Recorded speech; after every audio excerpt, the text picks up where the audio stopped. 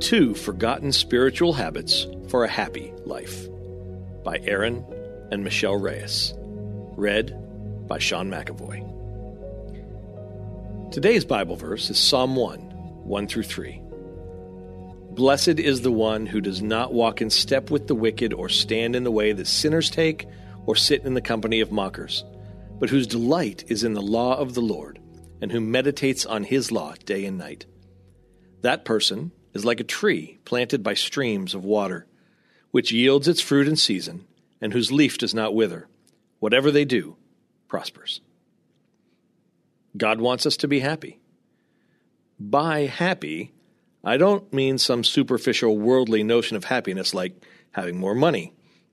I'm talking about true happiness, the kind that the psalmist describes in Psalm 1 about the man who is like a tree planted by streams of water that yields its fruit in season, and its leaf does not wither. God desires for us to experience a deep, rich, and nourishing happiness. So, how do we receive this happiness from God? For that, we turn to habits. We all have habits, whether we realize it or not. We have set times that we wake up, that we eat.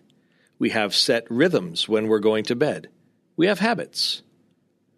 We don't cultivate these habits because we need to earn God's favor.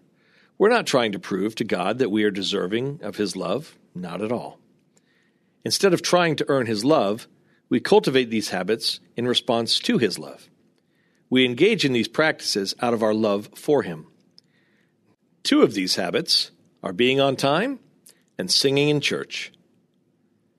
Being connected to, rooted in, and thriving within Christian community does not just happen. Rather, there are certain practices required in order to fulfill this habit. And this means, among other things, that you are on time for Sunday mornings and that you sing. If we want to be brutally honest, this means not showing up 40 minutes late to church on a Sunday morning. There may be some legitimate extraneous circumstances, but the vast majority of the time why people are late is because they didn't start their morning early enough. They slept in. Probably because they stayed up too late the night before, or some people intentionally come late because they want to skip the singing. Whatever your reason, be on time, and here's why. The Holy Spirit does a profound work in us when we sing. When we sing, the Spirit is at work speaking truth to us. We are reminded afresh of the gospel when we sing. In fact, as we see in Colossians 3:16, singing to God teaches us, "Let the word of Christ dwell in you richly, teaching and admonishing one another in all wisdom, singing psalms and hymns and spiritual songs with thankfulness in your hearts to God." As we're singing, the Spirit reminds us that Jesus is enough. He tells us that Christ is more precious than this world. Furthermore, when we sing, the Spirit fills us up with more of Himself. Look at Ephesians 5:18 and 19. And do not get drunk with wine, for that is debauchery, but be filled with the Spirit, addressing one another in psalms and hymns and spiritual songs, singing and making melody to the Lord with your heart. As we sing, the Spirit assures us that God is with us. Put plainly, if you're late, you miss out on this work of the Spirit.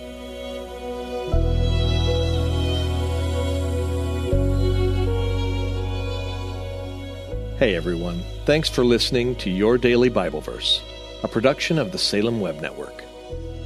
If you enjoyed what you heard today, we'd love for you to head over to iTunes and rate and review our podcast. It really does help people find us. This episode was produced by our managing editor, Kelly Givens, and recorded and edited by Stephen Sanders. Be sure to come back tomorrow as we examine more of God's Word.